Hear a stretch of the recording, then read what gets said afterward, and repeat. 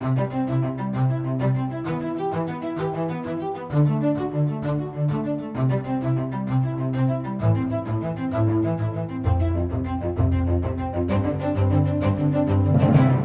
to Life Beat. I'm your host, Chris Gast, Right to Life of Michigan's Director of Communication and Education. Joining us today is our Education and Events Coordinator, Catherine Kinsey. Welcome aboard, Catherine. Thank you. Well, this ship is finally getting close to sailing into the harbor. Yes. Today we announced a target end date for the petition drive to ban dismemberment abortions. So it's not a deadline because we're not telling people stop and send everything in and make sure you get it in by a certain date. We're telling people that Thursday, December 12th, is the day that you should stop gathering signatures. So you should be gathering signatures on today, the 21st, when we're recording it, and the 22nd, and every day between now and the 21st. And then the 12th. The 12th. Oh man, December 12th. And so on December 12th, you're going to finish gathering signatures, and either that evening or Friday morning, December the 13th, you are going to send those signatures in, either to mail them in the address that's on the bottom of the petition, or drop them off at a Right to Life Michigan office. We have offices in Grand Rapids, Lansing, St. Clair Shores, and Wyandotte. So, Catherine, how does it feel to be almost done? Yeah, we're definitely getting close. It's been a long journey. A year, really, since we began planning it true. and thinking about it, because we began thinking about it the morning after Gretchen Whitmer won her election to be the governor. And we had a pro-life legislature, so we knew we had this opportunity to do something like this. And so we've been thinking of it, planning it for a year now, and we've been gathering signatures for more than 4 months now, and we have just over a month left, but the end of our 180-day window is December 23rd, and we need time to count signatures, especially all the signatures that get mailed in on the end, so that's why we're ending a little bit early, and the reason it's not a deadline and we're not ending it now is we are not going to get to 400,000 unless we have a final strong push. Yeah. So if you look at a projection of what we have now and what we know is coming in, and then a kind of not a poor assumption, a low ball estimate of what we should be getting in when we, now that we've said, make sure you mail everything in, is 363,000. So that's how many we would have by December 12th. December 12th, without an additional push at the end, especially from people who haven't collected any signatures yet. And you may think to yourself, well, the legal requirement's 340,000. And 47. So if you're going to have 23,000 more signatures than the legal requirement, you're good, right? Maybe not, though. Maybe not. So we go through an extensive process of checking all these petitions. They're checked pretty much 3 times through the process. But that is not always enough to find everything, and you can't always find stuff. Like, you can't find duplicates just by facially checking Although it. I actually did find a duplicate. You found a once. Duplicate. Really? There were a couple pages apart as well. Oh wow, so that's I luck. got really lucky. you're the queen of the petition drive. So other than Catherine's eagle eye, and you don't know if registered voter didn't sign and whatnot. So basic stuff. And if you look at our past petition drives, we've had success rates between 97% and 89%. And so that is a big variance, isn't it? Yeah. So 363,000 signatures. If 89% of those are valid, Catherine, that does not equal 340,000. Right. So we're asking people to stretch themselves a little bit. We have our affiliates who are out there in the field collecting signatures. So we're asking them to increase their efforts. The real key is getting people who have maybe only circulated 1 or 2 petitions or have signed it and haven't circulated it to go out and collect some more. So based on what we have so far, we have about, that we can count, 7,800 circulators. That's how many people have gone and collected these more than 300,000 signatures that we have right now. And so that's a very, you think that's a lot of people and volunteers getting involved, and it is. But if you think of the, hundreds of thousands of pro-life people who've already signed the petition. Yeah, a lot more could circulate. A lot more could circulate. And so in our announcement, we kind of gave some examples. If all the circulators who've done it so far just went out and got a really paltry 4 more signatures, that's like a half hour of knocking on your neighbor's doors, then that would get the 37,000 kind of gap that we need to cover between 363,000 and our final goal of 400,000. If people haven't circulated a petition before, just get involved with our affiliates, and the easiest way to do that is go to rtl.org and click on the volunteer link in the Get Involved menu at the top. People want to get involved with their affiliates and help them out. All we need is an additional 150 signatures a week in every Michigan county these next 3 weeks. Yeah. That's not much at all. Another count that someone talked about was, basically we only need 200 people to go around and gather, one petition a day. Yeah. That's it. So an hour of door-to-door in your neighborhood. And door-to-door isn't always the best way to get signatures, but it works. I've been going door-to-door in my neighborhood just because it's my neighborhood, and I'm going to give everyone that lives near me a chance to do it. There's other great opportunities as well to go find signatures, but the bottom line is we know we're going to get our legal limit of 340,000. We know we're going to get past that. It's a certainty, but what's not certain is if we're actually going to have enough valid signatures. Right. And so that's the bottom line. And so we're just encouraging everyone, go to the Petition Drive website, michiganvalueslife.org, and request a petition or 2 to circulate.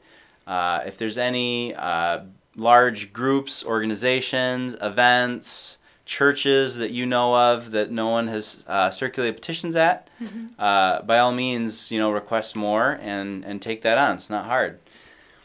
A couple other things to touch on with that is, and this is a frustrating thing, Catherine, is signatures from July are still being sent into the office even now in November. Yes. And so it's very frustrating to open up a batch of signatures, and these signatures are 2 and 3 months old, and we haven't had a chance to count them yet. Yeah. That's frustrating. It is. It is very frustrating.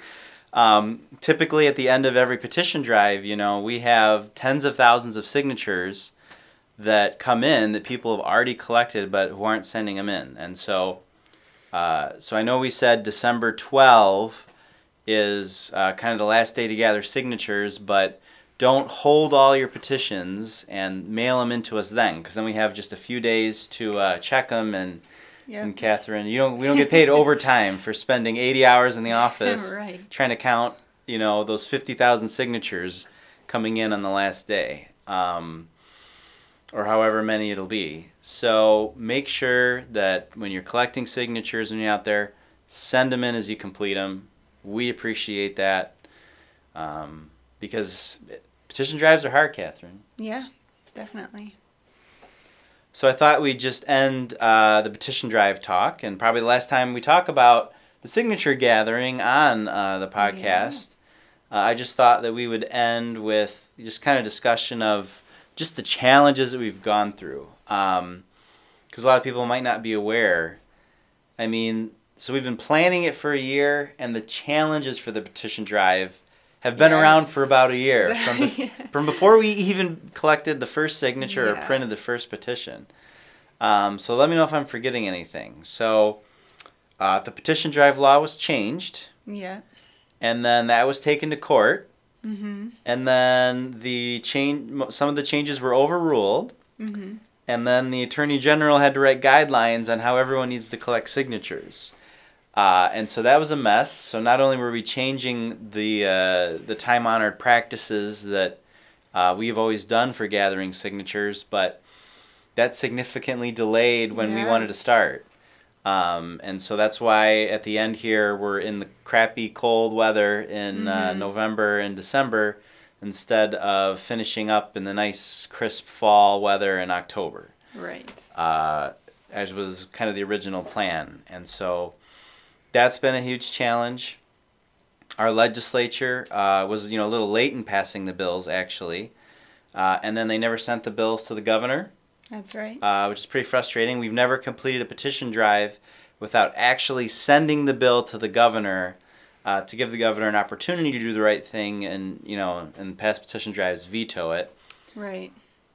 And how many times have you gotten a question where people think that the governor has vetoed it? Yeah, or just want to know when she will, yeah. Yeah, but she didn't veto it. No. Usually sometimes those vetoes will draw on national media and whatnot, and very important to put the governor on record, and our legislature didn't do that. Didn't get that. Got consumed in this awful, horrible budget fight that's still kind of going on. So that's another thing.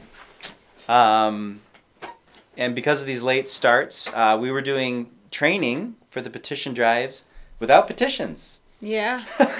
Hey, volunteers, here's how you're going to gather your petition signatures. Oh, by the way, we don't have any petitions for you right now. We'll get them to you later. That was concerning, but that's what we had to do to stay on schedule. There's a competing petition drive out there. A petition drive to ban abortions after the abortionist can detect a heartbeat. We could talk for probably 2 hours about some of the things we've had to deal with because of the confusion in that, but we'll just leave it at, we have that other pro-life effort out there. A couple weeks ago they said they only had 100,000 signatures, which isn't a lot if you're going to try to collect, 400,000 at least. But a lot of those signatures were ones that we could have had for our petition, and we'd be done by now. Right. That would have been nice.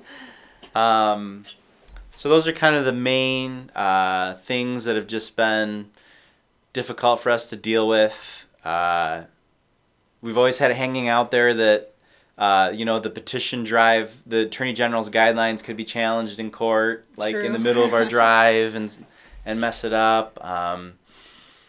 We've had people just obsessed with the numbers and asking about numbers, which I understand. I mean, I'm a numbers guy, but we've never, ever given out numbers in a petition drive before, ever.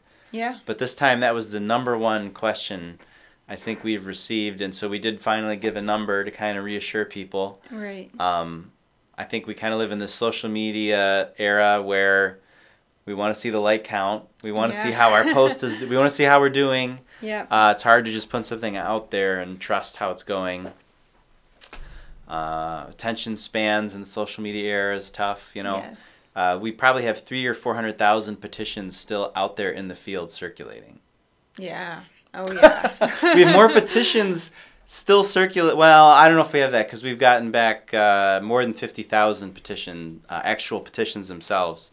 But I mean, we almost have as many petitions still circulating out there as we have had signatures turned in. Yeah. So if every blank petition came back with one signature, we'd because be great. We had just the amount of people that called because it was right after the New York stuff. And wanted to get involved, and people requested, I'll get out and get 50, I'll get out and get 100, but a lot of those haven't come back. Yeah. So sometimes we have people come back and turn in signatures and then turn in a slew of blank petitions. Right. So, which we understand, some people might bite off more than they can chew, caught up in the passion of the moment. But, it's just tough in this day and age to keep people focused on something for 6 months, particularly when we're not giving out numbers and we're just telling people to get to work. So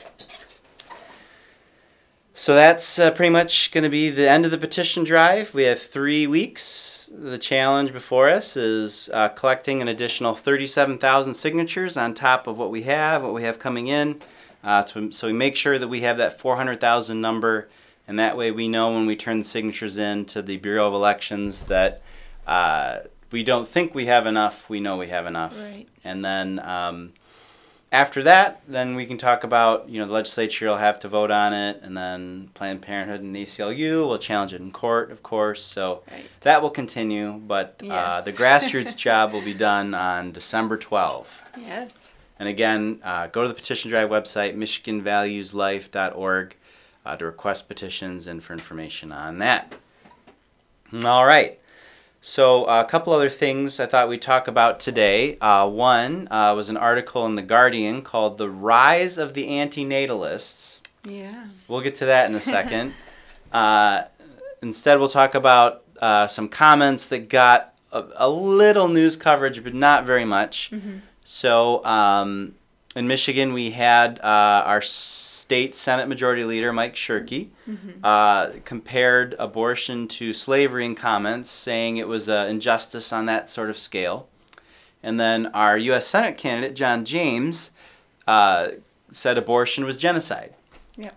And we actually got contacted at the Right to Life Michigan office by reporters for comments on this because the state Michigan Democratic Party released those quotes from events because what political parties do is they send they're called trackers to these events, and the trackers record everything that's said. And so if you say something that the other side thinks is controversial, they have you on tape and they'll release it. Right. And that's politics. Both parties do that. They thought they had a real gold mine there and released those comments and thought that was going to blow up and everyone's going to get mad, but crickets are kind of chirping. Yeah. So I thought we'd talk about it. Is it okay to compare abortion to slavery? Is it okay to call abortion genocide? What do you think, Catherine? Well, I think that they're fair comparisons. I mean, it's a huge injustice for sure. It's talking about human life and devaluing it. So, yeah. I would agree. Now, I would say that, if you're talking to someone who says they're pro-choice or I support abortion, then that might not be a great way to get their attention in a conversation. And so we don't typically talk about it in that way. We kind of more focus on the numbers, kind of like the data that anyone can use to base off conversation. Not that those events, Senator Mike Shirkey and John James weren't actually talking to people who support abortion. Right. And so if you're using a conversation, you might not want to use those because you're trying to get the person's attention and not put them off. But as far as can you do that, then I would agree that you can. Yeah. And then I think just one statistic will kind of help illustrate why both Shirkey and John James, you can't just say James, you got to say John James. Yeah. Why John James are fine to talk about it that way. And that's when you consider the fact, Catherine, that since 1973, more black lives have been lost to abortion than every single other cause of death known to man combined. Yeah. That's cancer, heart disease, dementia. We talk a lot about opioid overdoses now, suicide, car accidents, crime, medical mistakes. Yeah. Any way anything. You can die. HIV and AIDS. Yeah. Renal failure, diabetes. I mean, you put them all together and it doesn't even come close to the number of black lives that have been lost due to abortion. Mm-hmm. Yeah. Except in this office, do you ever hear about that? No, it's never talked about. No, I never hear it talked about. To think about that. So, the news is focused a lot on police violence, and we're not going to get into the specifics of that one way or the other, but the amount of lives lost to abortion, just overall, is just stunning. And so, the definition of genocide is the destruction of a group that's targeted based on immutable characteristics. So, in Rwanda, when one ethnic group kills the other ethnic group, that's genocide, right? If we were to round up everyone over the age of 90 and kill them because they're over 90, we don't want to pay for their health care, that's genocide because you're targeting a group based on a category and eliminating them. Well, Catherine, abortion is targeting a group of people, unborn children, claiming they have no moral status as a human being, or that they aren't even human beings, they're subhuman, even though they plainly are human, and taking their lives. Yeah. And so, while that might not meet the actual UN definition of genocide, the word in general, as John James put it, that is genocide. Yeah. And when you look at the fact that abortion is targeted at black communities, abortion facilities are located in urban and minority areas more than anywhere else. The abortion industry knows where the bread's buttered. They know where they're going to get their income streams. And they're targeting those communities. And it's, it's more than decimating. Decimating is losing 10%. Yeah. Every single person that you can think of who's African American, who has died since 1973, pales in comparison to the number of abortions in that community. So if John James wants to call it genocide, I don't think it's that controversial. Yeah. Maybe it's not the most polite way to talk about it in a conversation with someone disagrees with you, but that's what it is. Yeah. And so obviously when you look at that number and you compare it to slavery was a grave injustice. It took many black lives. It reduced them to a state of being unpersons or human beings with no actual rights that can be protected. I would say that's a fair comparison as well. And so when we asked about it, we didn't throw them under the bus or dissemble or try to apologize. We just said, those are perfectly fine comparisons. Yeah. Maybe you wouldn't use that yourself in a conversation. Maybe you might take it a different tack. But 60 million lives, Catherine. It's the truth. That's the truth. And it's sad that the Michigan Democratic Party, who, mind you, African Americans vote for Democrats in very large numbers, as much as 90% or more. They are more upset by Mike Shirkey and John James pointing that fact out than the point that their own core constituency group is just being targeted for elimination by the abortion industry. Yeah. It's crazy. It's crazy. And sad. Yeah. So if they want to give us an opening to talk about those abortion numbers, we're going to take them up on it all day, every day. Yeah. Because people don't know those numbers. Yeah. And it's very unwise on their part to talk about that, and gives us the opportunity to, expose to people what they are not being told about how bad abortion is. Yeah. Well, okay. So we said we talk about this article in The Guardian called "The Rise of the Anti-Natalist." So as with many things in the media, things get reported because they're weird and controversial and they're not necessarily representative. But I think that this school of thought is more representative than we should be comfortable with. And that's the idea that these anti-natalists believe that human life is pain and suffering, and that to exist is a bad thing. So anyone listening to this, you existing is horrible to contemplate, I guess. And that therefore we should stop having babies, presumably abortion, sterilization, whatnot, and wipe out the entire human race. Yeah, it's kind of a scary worldview. Scary worldview, but not certain elements of that are prevalent and even celebrated in our society, I would say. Just think of some examples how we talk about disability and children with disabilities, how their lives aren't worth living. how we've kind of defined that you have to be a superstar, celebrity to even merit consideration of having a life worth living, and that anything else is bad.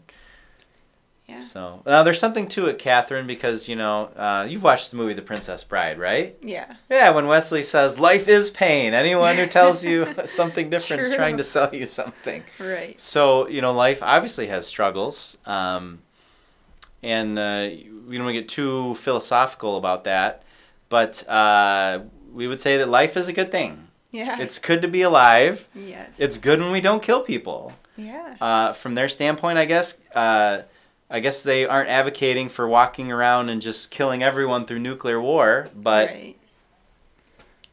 But really, what's stopping them? Well, yeah. What's actual? If in their mind to exist is to suffer, then what's holding them back from some sort of weird? Yeah, it's kind of weird to when you take it that far. It is, but I mean, there's nothing holding them back. Yeah. Once you accept the idea that to be alive is to suffer, and that is bad, and the only way to eliminate suffering is to eliminate the sufferer. It can go a lot of bad ways. We see that with euthanasia and assisted suicide. Obviously, with abortion. It's always, it grinds my gears to hear these arguments, but I do all the time that, that kid's just going to grow up poor. Yeah. As if being poor is worse than death itself. Yeah. And that someone else gets to decide that for you.